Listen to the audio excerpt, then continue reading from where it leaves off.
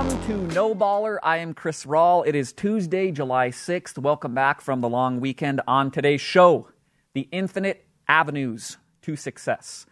Before we get to that, I want to give you one reason why gambling should be legal in the state of Utah. Now, I'm a person who has some strange beliefs when it comes to sports. One of those is there's karmic forces in the universe that somehow care about my sports gambling. And I've been betting the Stanley Cup Finals. I've been siding with Montreal. Game 1, Game 2, Game 3, loss. And as I've said before in this segment, you need to go down with the sinking ship. That's one of these karmic forces that I believe in, because it will end the series, you don't have to think about it again, and there's not other opportunities for you to lose a bet. Last night is Game 4, and I go contrary to my own belief in the karmic forces of gambling and how they apply to me. And I say, I'm going to bet Tampa Bay minus 1.5, plus 160. Tampa Bay goes down 1-0, and I double down because I'm a dumbass, and everybody knows this. And I go, I'm going to go live bet Tampa Bay's money line to make up for the original one, and I'll be able to come out on top as long as Tampa Bay wins. So I live bet them at the end of the first period, plus 135. So now the karmic forces are coming into play. Tampa ties it, Montreal goes up, Tampa ties it. There's a high-sticking penalty with 1 minute to go in the third period, tie game. Up until this point, Tampa has controlled play. They've drilled 3 posts. Braden Points hit one. Victor Hedman's hit one. Nikita Kucherov hits one with under 5 minutes to go. It seems like Tampa is ready to break through and end the game, and they just can't, because there's something preventing them from doing so. You tell me what it is. So a minute to go, Shea Weber, high stick. Cuts Andre Palat's face. 4-minute double minor for Tampa Bay, the most fearsome power play in hockey. And I'm sitting at home and I say, okay, here's the time. All they got to do is get a goal. This game is over. It seems reasonable to assume that they'll be able to do that with 4 minutes of power play time. They don't score. They go into overtime. 3 minutes left. Don't score. Less than a minute after that, Josh Anderson comes in, scores for Montreal. I've lost another bet. Now Game 5 awaits. Another opportunity for me to lose a bet, which I will definitely lose. And it gives us the reason why gambling should be legal in the state of Utah, because it will remind you that karma wins and you do not. And now a word from our presenting sponsor, Traeger Grills. With your masquerading and you always call. Traeger invented the original wood-fired grill over 30 years ago in Mount Angel, Oregon. They continue to lead the industry as the world's #1 selling wood-fired grill, perfected by decades of mastering the craft of wood-fired cooking. You can find out more at TraegerGrills.com. I am a man who believes there are infinite avenues to success. I think a common misconception that is thrown about is that there's only one correct way to do something. There's only one correct way to build a business. There's only one correct way to get in shape. There's only one correct way to create a healthy relationship. I come from the opposite side. There's pretty much any way that you can get to any of these goals that you have within your life. In my past professional existence, my job was to interview entrepreneurs and businessmen and high-level executives about a lot of these things. How do you build a business? How did you come to turn this 2-person startup into a billion-dollar or multi-billion-dollar enterprise? And I learned a lot of things through this process, because I kind of came in with this singular mindset that they probably all follow a very similar path in how this was created. And what I learned was there were basic principles that were adhered to by pretty much everybody. But for almost everyone I spoke with, there were a lot of things that were different from this person to that and that person to that. And it was enlightening to me as a person who always believes kind of in this way, that there's not one singular way to happiness. There's actually infinite ways. You just find something and you go after it. You put your passion into it or your love, and it will flourish, and that's how you obtain what you want. That's why I always looked at these self-help books that I would see within the business world and go, this is insane. You know, books that would preach, this is how you do this thing. This is the way. When in actuality, the market should always be, this is one of infinite ways to obtain what you're looking for. I think into my own personal life of things that have kind of taught me this, and I always circle back to amateur golf, an area that has taught me many things and has provided me with a lot of joy and happiness and fulfillment. And one of the things that has interested me and frustrated me at the same time about this sport is the emotional approach to being good and to finding the best version of yourself on the golf course. How do I shoot my best score? And one of these things that has really enlightened me within the sport is finding the emotional approach and comparing it to others that I play with.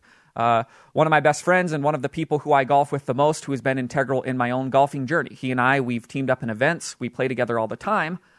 We have very different approaches.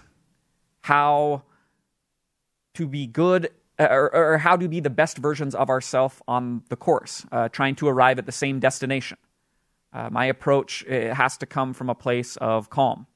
It has to come from a place of joy. It has to come from a place of, this isn't the be-all, end-all that deep in my soul I kind of want it to be, and I have to pump the brakes and go, worst case scenario today, I got exercise, and I enjoyed company of friends, and I played in beautiful weather, and I observed nature and all that kind of stuff.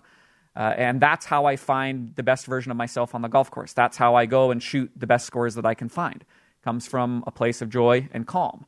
And he is a contrast to that, because how he taps into his best golf is kind of the opposite. It's built upon tapping into the anger that comes from hitting a bad shot, which everybody will hit. I have to approach it with calm. I have to forget about it and say, don't worry about it. Go and hit your next shot.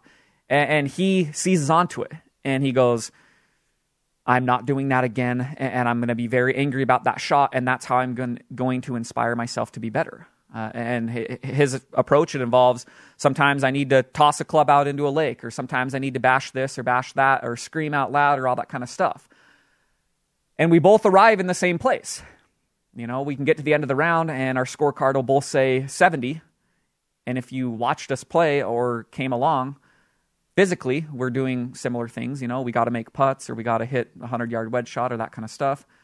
But emotionally, the approach is polar opposite. You know, it's two of the infinite ways to find what you are looking for on the golf course. This extends to the swing itself. Another part of this kind of concept, this concept of infinite ways to find what you're looking for, that I found to be enlightening.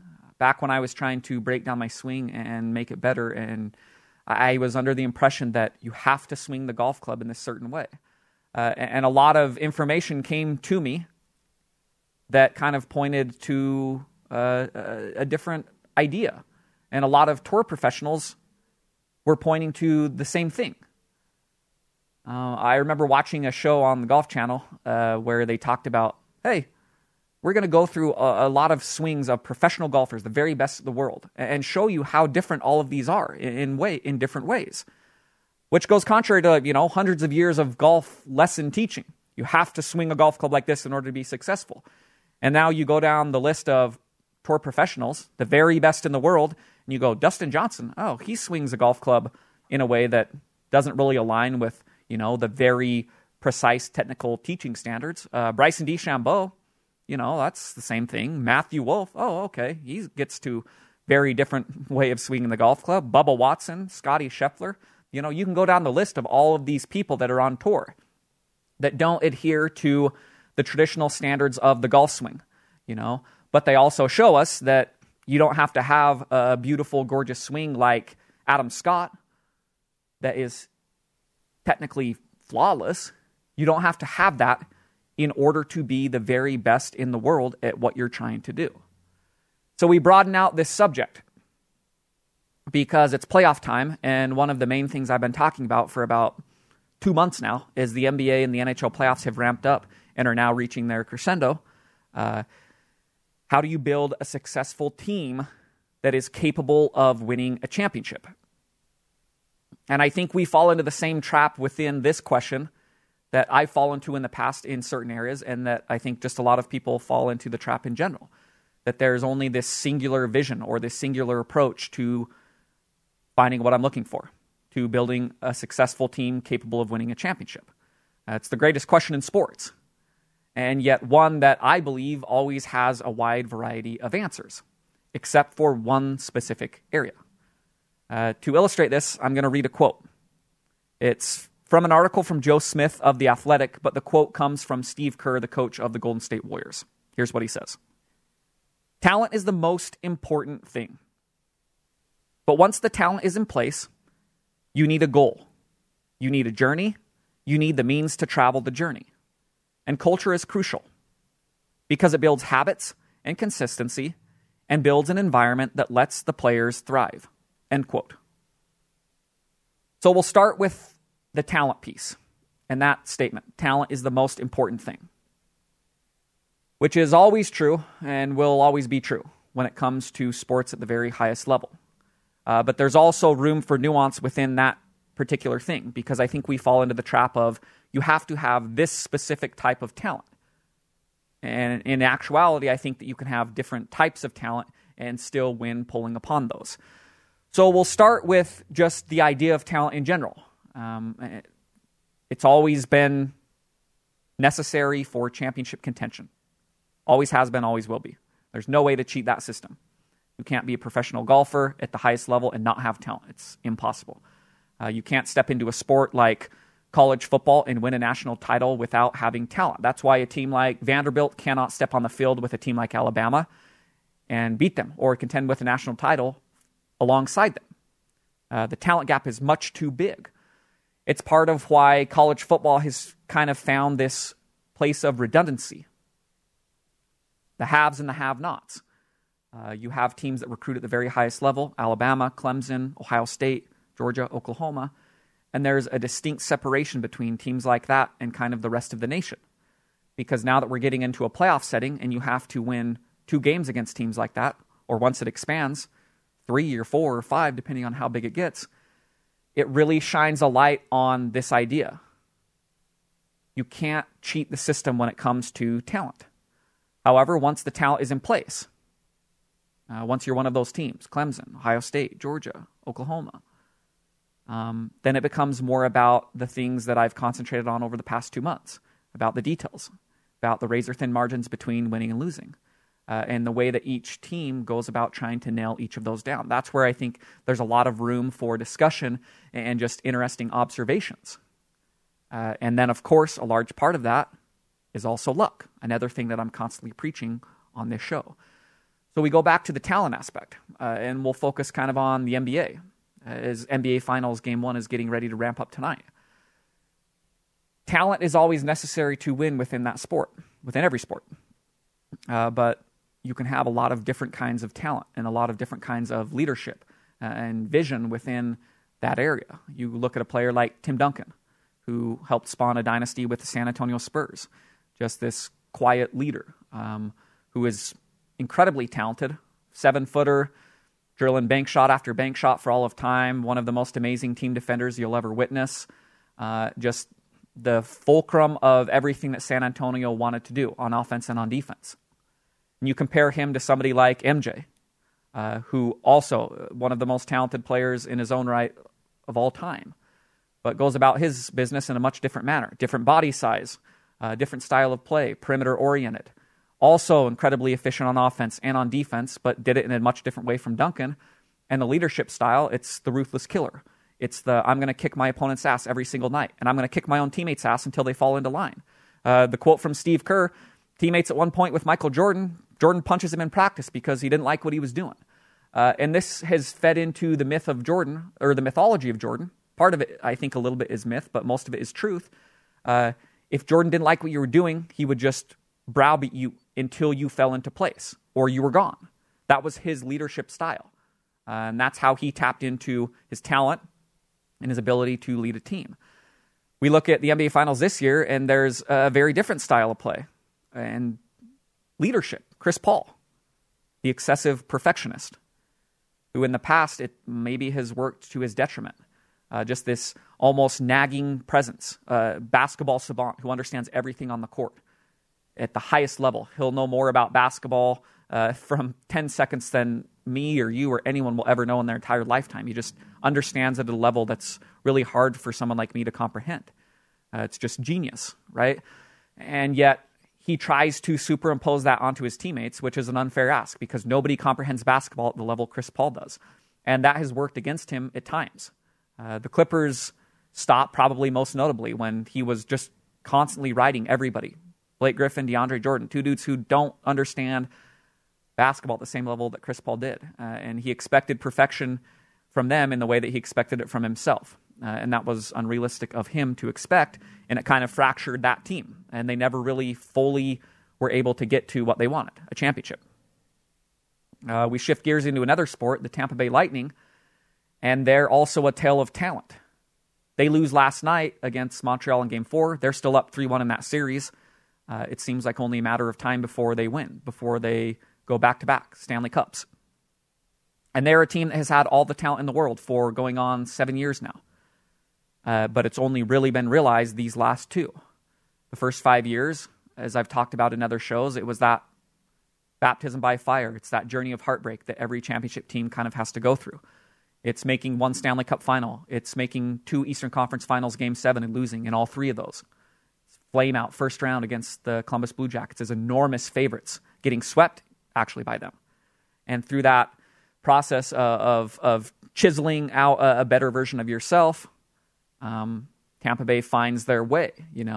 It's the balance between trusting the process, trusting this vision, trusting these details that you're putting into place, and adaptability. It's kind of the hardest blend you can possibly find because usually you'll skew more towards one than the other. It's either the rigid trusting the process or not trusting the process and going, we have to adapt, and really changing the identity of your team or yourself as a player. The Lightning have found a great balance. They've always had that talent into place. Highest level of talent in the world when it comes to hockey. Best defenseman you can find, Victor Hedman. Best goaltender in the world when he's rocking and rolling, Andrei Vasilevsky. An incredibly high-end forward core, Braden Point, Nikita Kucherov, Steven Stamkos, like 3 of the best forwards you can possibly find. And yet that wasn't enough for 5 years for one reason or another. And they had to accentuate that. They had to fill in the margins. And so they were always trying to adapt in that area. The identity, it stayed the same. Trust in the high-end talent, but we can work along the margins. And one of the revelations of last year's Cup run, one of the revelations of this year's playoff run, has been their third line. Yanni Gourde, Barclay Goodrow, Blake Coleman. A joy to watch as a hockey fan because they do everything that is necessary within playoff hockey. They'll score you enormous goals. Think about Blake Coleman's falling down, chipping it over the shoulder of Carey Price at the end of the second period in Game 2, the eventual game-winning goal. They'll go into the corner, they'll muck it up. They'll make high-level play after high-level play, something you don't really expect from a third line. Last night, Barclay Goodrow, he scores one of the tying goals off this incredible play from their line, from Ryan McDonough, who's playing with them. They're willing to muck it up. Last night, if you look in the third period, you could see all 3 of these guys in the penalty box at the same time. They all get in a scrum, and they're punching and fighting and just doing the nasty stuff that sometimes playoff hockey is. They can do everything. They're adaptable, and they've been a total revelation for the Tampa Bay Lightning. 2 off seasons ago, actually during the season, they trade for Coleman and they trade for Goodrow. And they were integral to last year's Cup run. The Tampa Bay Lightning, they've found a good balance between those 2 things. The talent and the vision and how much you need to adapt in order to win. And now they're staring down possibly a second straight Stanley Cup. That's what every team is searching for. So, Game 1 of the NBA Finals is tonight. Bucks Suns, who have pieced together teams that definitely have talent. There's no way around that. Giannis, Middleton, Drew Holiday. On the other side, Paul, Booker, Ayton. But it's not the highest of high-level talent when it comes to a full team. I think if we're being honest, and all teams were healthy, you would look at teams like the Lakers or the Nets and you'd say, these are the most talented teams. But this is part of championship contention, and it's part of trusting in a vision. It's part of the understanding that luck plays a role in determining who wins a championship. This is not a knock on either of these teams. This is part of the game. The Bucks, in order to be here, they took advantage of Harden and Kyrie getting injured in that Nets series. They took advantage of Trae Young going down in the Hawks series. On the other side, the Suns, they took advantage of LeBron and AD being injured. They took advantage of Jamal Murray being injured in the Nuggets series. They took advantage of Kawhi Leonard not being available in the Clippers series. This is all part of the tale of contending for a championship. You put talent into place, so luck can matter. That's one of the main things that I think people always forget when we're looking at, is this team a championship contender? You get further down the list, you get past the second and third and fourth place teams, and I think the common reaction is to say, well, yeah, this team has noticeable flaws and they're not going to be able to win because of these flaws. And a lot of times that's true. But you put yourself into that position in case there's a year like this, where luck does play a factor, and because you have enough talent, you are now in position to win a title. I'm going to read another quote from the Joe Smith article of The Athletic. This one comes from Nick Saban, coach of Alabama. We don't have any signs up that say win a national championship or win the SEC championship. I tell the players the outcomes are distortions. Let's just focus on the details. As soon as you worry about winning as opposed to the next play, that's when you get in trouble. End quote. Outcomes are distortions. Probably about the most crusty-ass Nick Sabanism you'll ever find, but one that has a lot of intrigue to me, because that's something that is constantly preached within the world of golf. Outcomes are distortions. You have to be able to separate what happened on a shot versus how you actually performed on the shot. I've referenced this a lot on the show, but I control what I can control. I hit a 7-iron as good as I can hit it. Sometimes the wind does something differently in midair. Sometimes it hits a sprinkler head.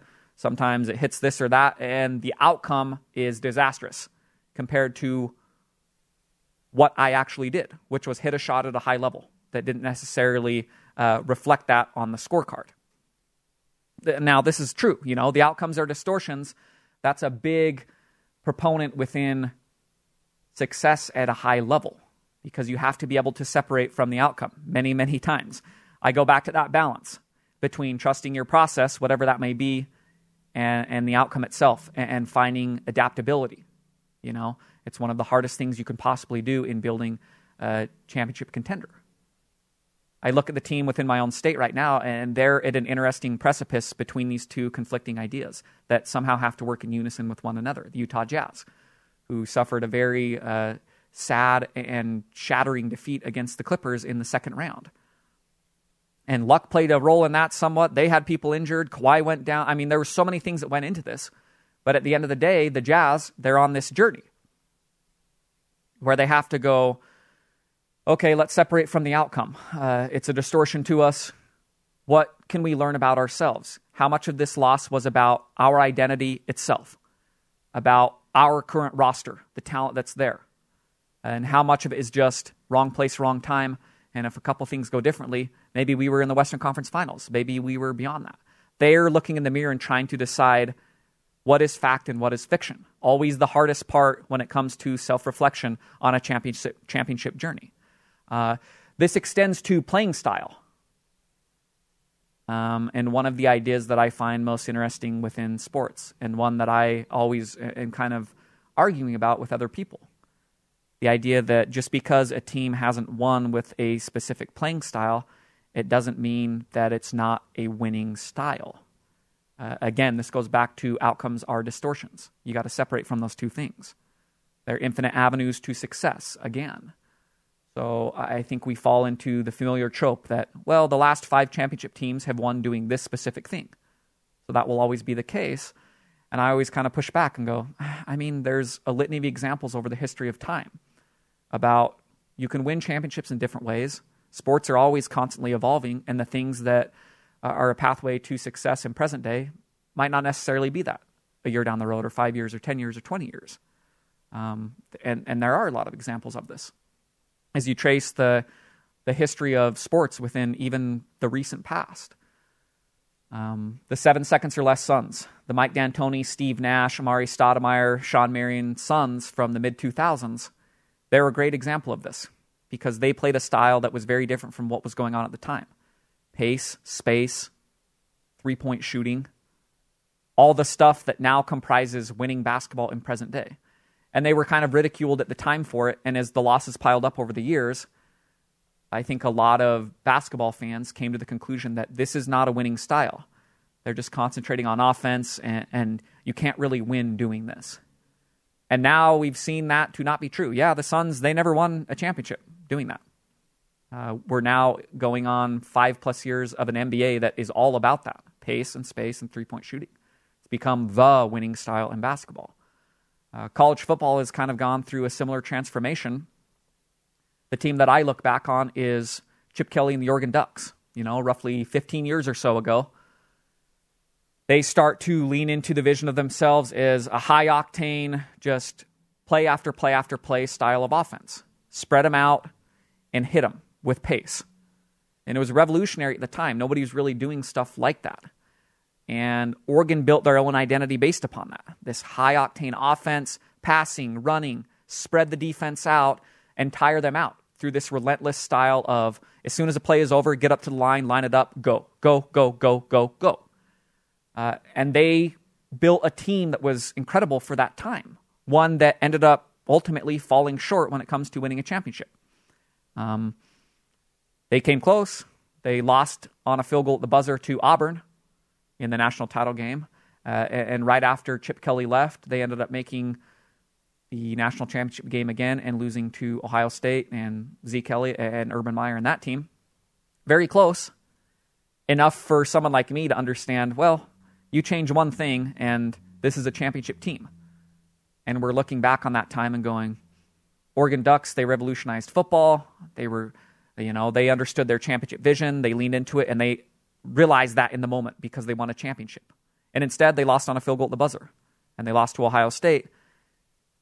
And they're not going to be remembered as a championship team, despite the fact that that style of play revolutionized college football. And many teams have now won national titles built upon that same idea. Spread teams out. Lean into pace. We've seen that with all the national champions of the last 10 years. Spread style attacks. Clemson has leaned into it. Alabama has completely transformed the way they play offense because of it. LSU and the Joe Burrow team, there's so many examples of this style of offensive football being successful, and yet at the time, a lot of people, just like we did with the 7 seconds or less Sun, looked at it and said, well, it hasn't won, so it's not a winning style. For this team, outcome was a distortion. And the infinite avenues to success, it was realized after their time. Unfortunately for that team, but it's cool looking back on in present day. The team in hockey that I gravitate towards now, it's my own. It's the Colorado Avalanche, who are trying to shape an identity and lean into how they are going to win a championship. Something that hasn't necessarily been done in the way that they're going about doing it. It's leaning into accumulating skill and not accumulating these traditional physical hockey players that I think a lot of hockey fans and management say you have to have in order to win in the playoffs. And this is really reflected in the way that Colorado has built their defense core. It's small, mobile, puck-moving defensemen. Again, this goes contrary to how defense has always existed in the past. It's big, it's bulky, it's just get the puck out of the zone and worry about the rest later. Colorado is trying an opposite approach, and they haven't won a Stanley Cup doing that. And they're at a similar point in the offseason that a team like the Jazz or any of these other teams that have lost, they're trying to go through the process. Outcome is distortion. How much of our vision is true? How much is false? And how much do we need to adapt? That's what Colorado is looking at right now. So I'm going to read one more quote from Joe Smith of The Athletic. This one comes from Bruce Arians, the Super Bowl winning coach of the Tampa Bay Buccaneers, and his own coaching style approach.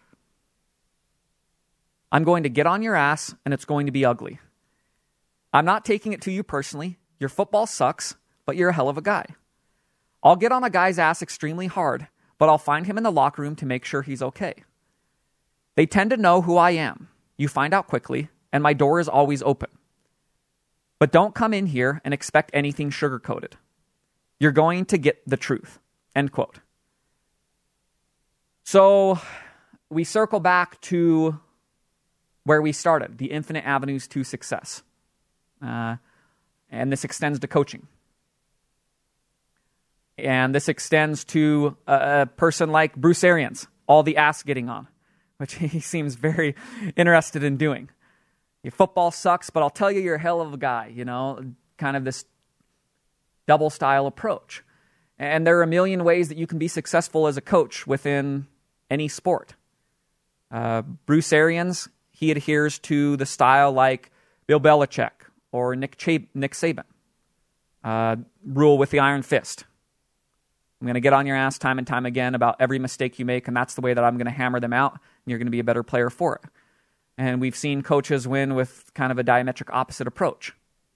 Think of your Phil Jacksons or your Steve Kerrs. The velvet glove, I'm going to get into your mind and I'm going to talk things out, and it's more of a cerebral style of, okay, let's have a discussion here, more of a human-style discussion rather than the traditional scream at you and hack out a better player through that way. Now, all these coaches, they've all won championships. They've all had talent at their disposal. Again, very important thing to remember. But they've won with drastically different coaching tactics and, in some cases, culture tactics. The way that these coaches go about hammering down the details, the way that these coaches go about finding and attacking the razor-thin margins, it's different. They can all find different things that work for who they have on their roster in any given year and what works for them over the course of time. It extends to the strategies, as I've talked about, the different ways you can find success, the different ways you can win a championship. I referenced Alabama in football and the way that they won championships in the early days of Nick Saban's career. The best defense in the nation, ground and pound attack on offense, handed off to a Heisman-winning tailback again and again and again, whether that's Mark Ingram or Trent Richardson or go down the list of all these great tailbacks that have played there. And then they shifted. And they embraced kind of the style that Oregon played. And they said, well, this is where college football is headed. All right, we'll be the best at that too. And they form an offense with Tua and Mac Jones and just all these wide receivers, Jerry Jeudy and Devontae Smith and Jalen Waddle and Henry Ruggs, go down the list, and now they're winning national championships in that way. Two very different ways of winning a championship when it comes to on-field tactics. Basketball, you look at the suffocating defense of last year's Lakers championship team, and you compare that to the scoring explosion style of the first Warriors championship team. Two ways of getting to the same place. And then this extends to talent itself. You have to have it in place, but you can have different style of talent and win with it. There's always different avenues that you can take. Hockey, it could be Sidney Crosby, who is just the all-around player that, every coach dreams of. Defensive zone, offensive zone, scores when you need it, passes when he needs it, just does everything. It could be Alex Ovechkin. Both of them have won cups. Ovechkin, greatest goal scorer of his generation, maybe of all time. A dude who has a singular skill that is so damn good that it's almost hard to comprehend. You go to football and, you look at the quarterbacks and you look at Brady, you compare him to Aaron Rodgers or Patrick Mahomes, all incredibly talented, all Super Bowl winning quarterbacks, all go about it in different ways. Brady and Mahomes, they're more two peas in the pod style than Brady. Brady, it's the details. It's about understanding everything, and it's about just the leadership style, the picking apart of a defense. Rodgers and Mahomes, it's a combination of that, but when a play breaks down, we have such an incredible ability to manufacture something out of nothing that a defense can't plan for that. That's a different style than what Brady brings, but they're both arriving into the same destination. Basketball, I went through Duncan versus Jordan versus someone like Paul who hasn't won a championship, but he's trying to this year. And you go down the greats of all time, and it's kind of a similar story. LeBron, different way of getting to the same place. Steph Curry, very different way of getting to the same place. This year's finals, even the two main players, Chris Paul against Giannis Antetokounmpo, two incredibly gifted basketball players in their own right, but the point guard versus the Greek freak, one who it's the most cerebral brand of basketball you'll ever see, versus one who's just this overwhelming athletic force, who's just going to browbeat you into submission through sheer physicality. These are all different things. But they all tie into today's theme. They all tie into the thing that I find to be very fascinating, and the thing that is one of the great gifts of life when it comes to everything, not just building a championship team, just the way you go about your business. That there are endless ways to arrive at the same destination. Thank you for listening to No Baller. This podcast can be found on any platform of your choosing. If you could rate and review and help spread the word, it would help me immensely. If you have additional feedback or thoughts that you want incorporated into the show, please email me at chris@thebeehive.com. Last but not least, if you would prefer to listen to this as a video, go to thebeehive.com and find No Baller.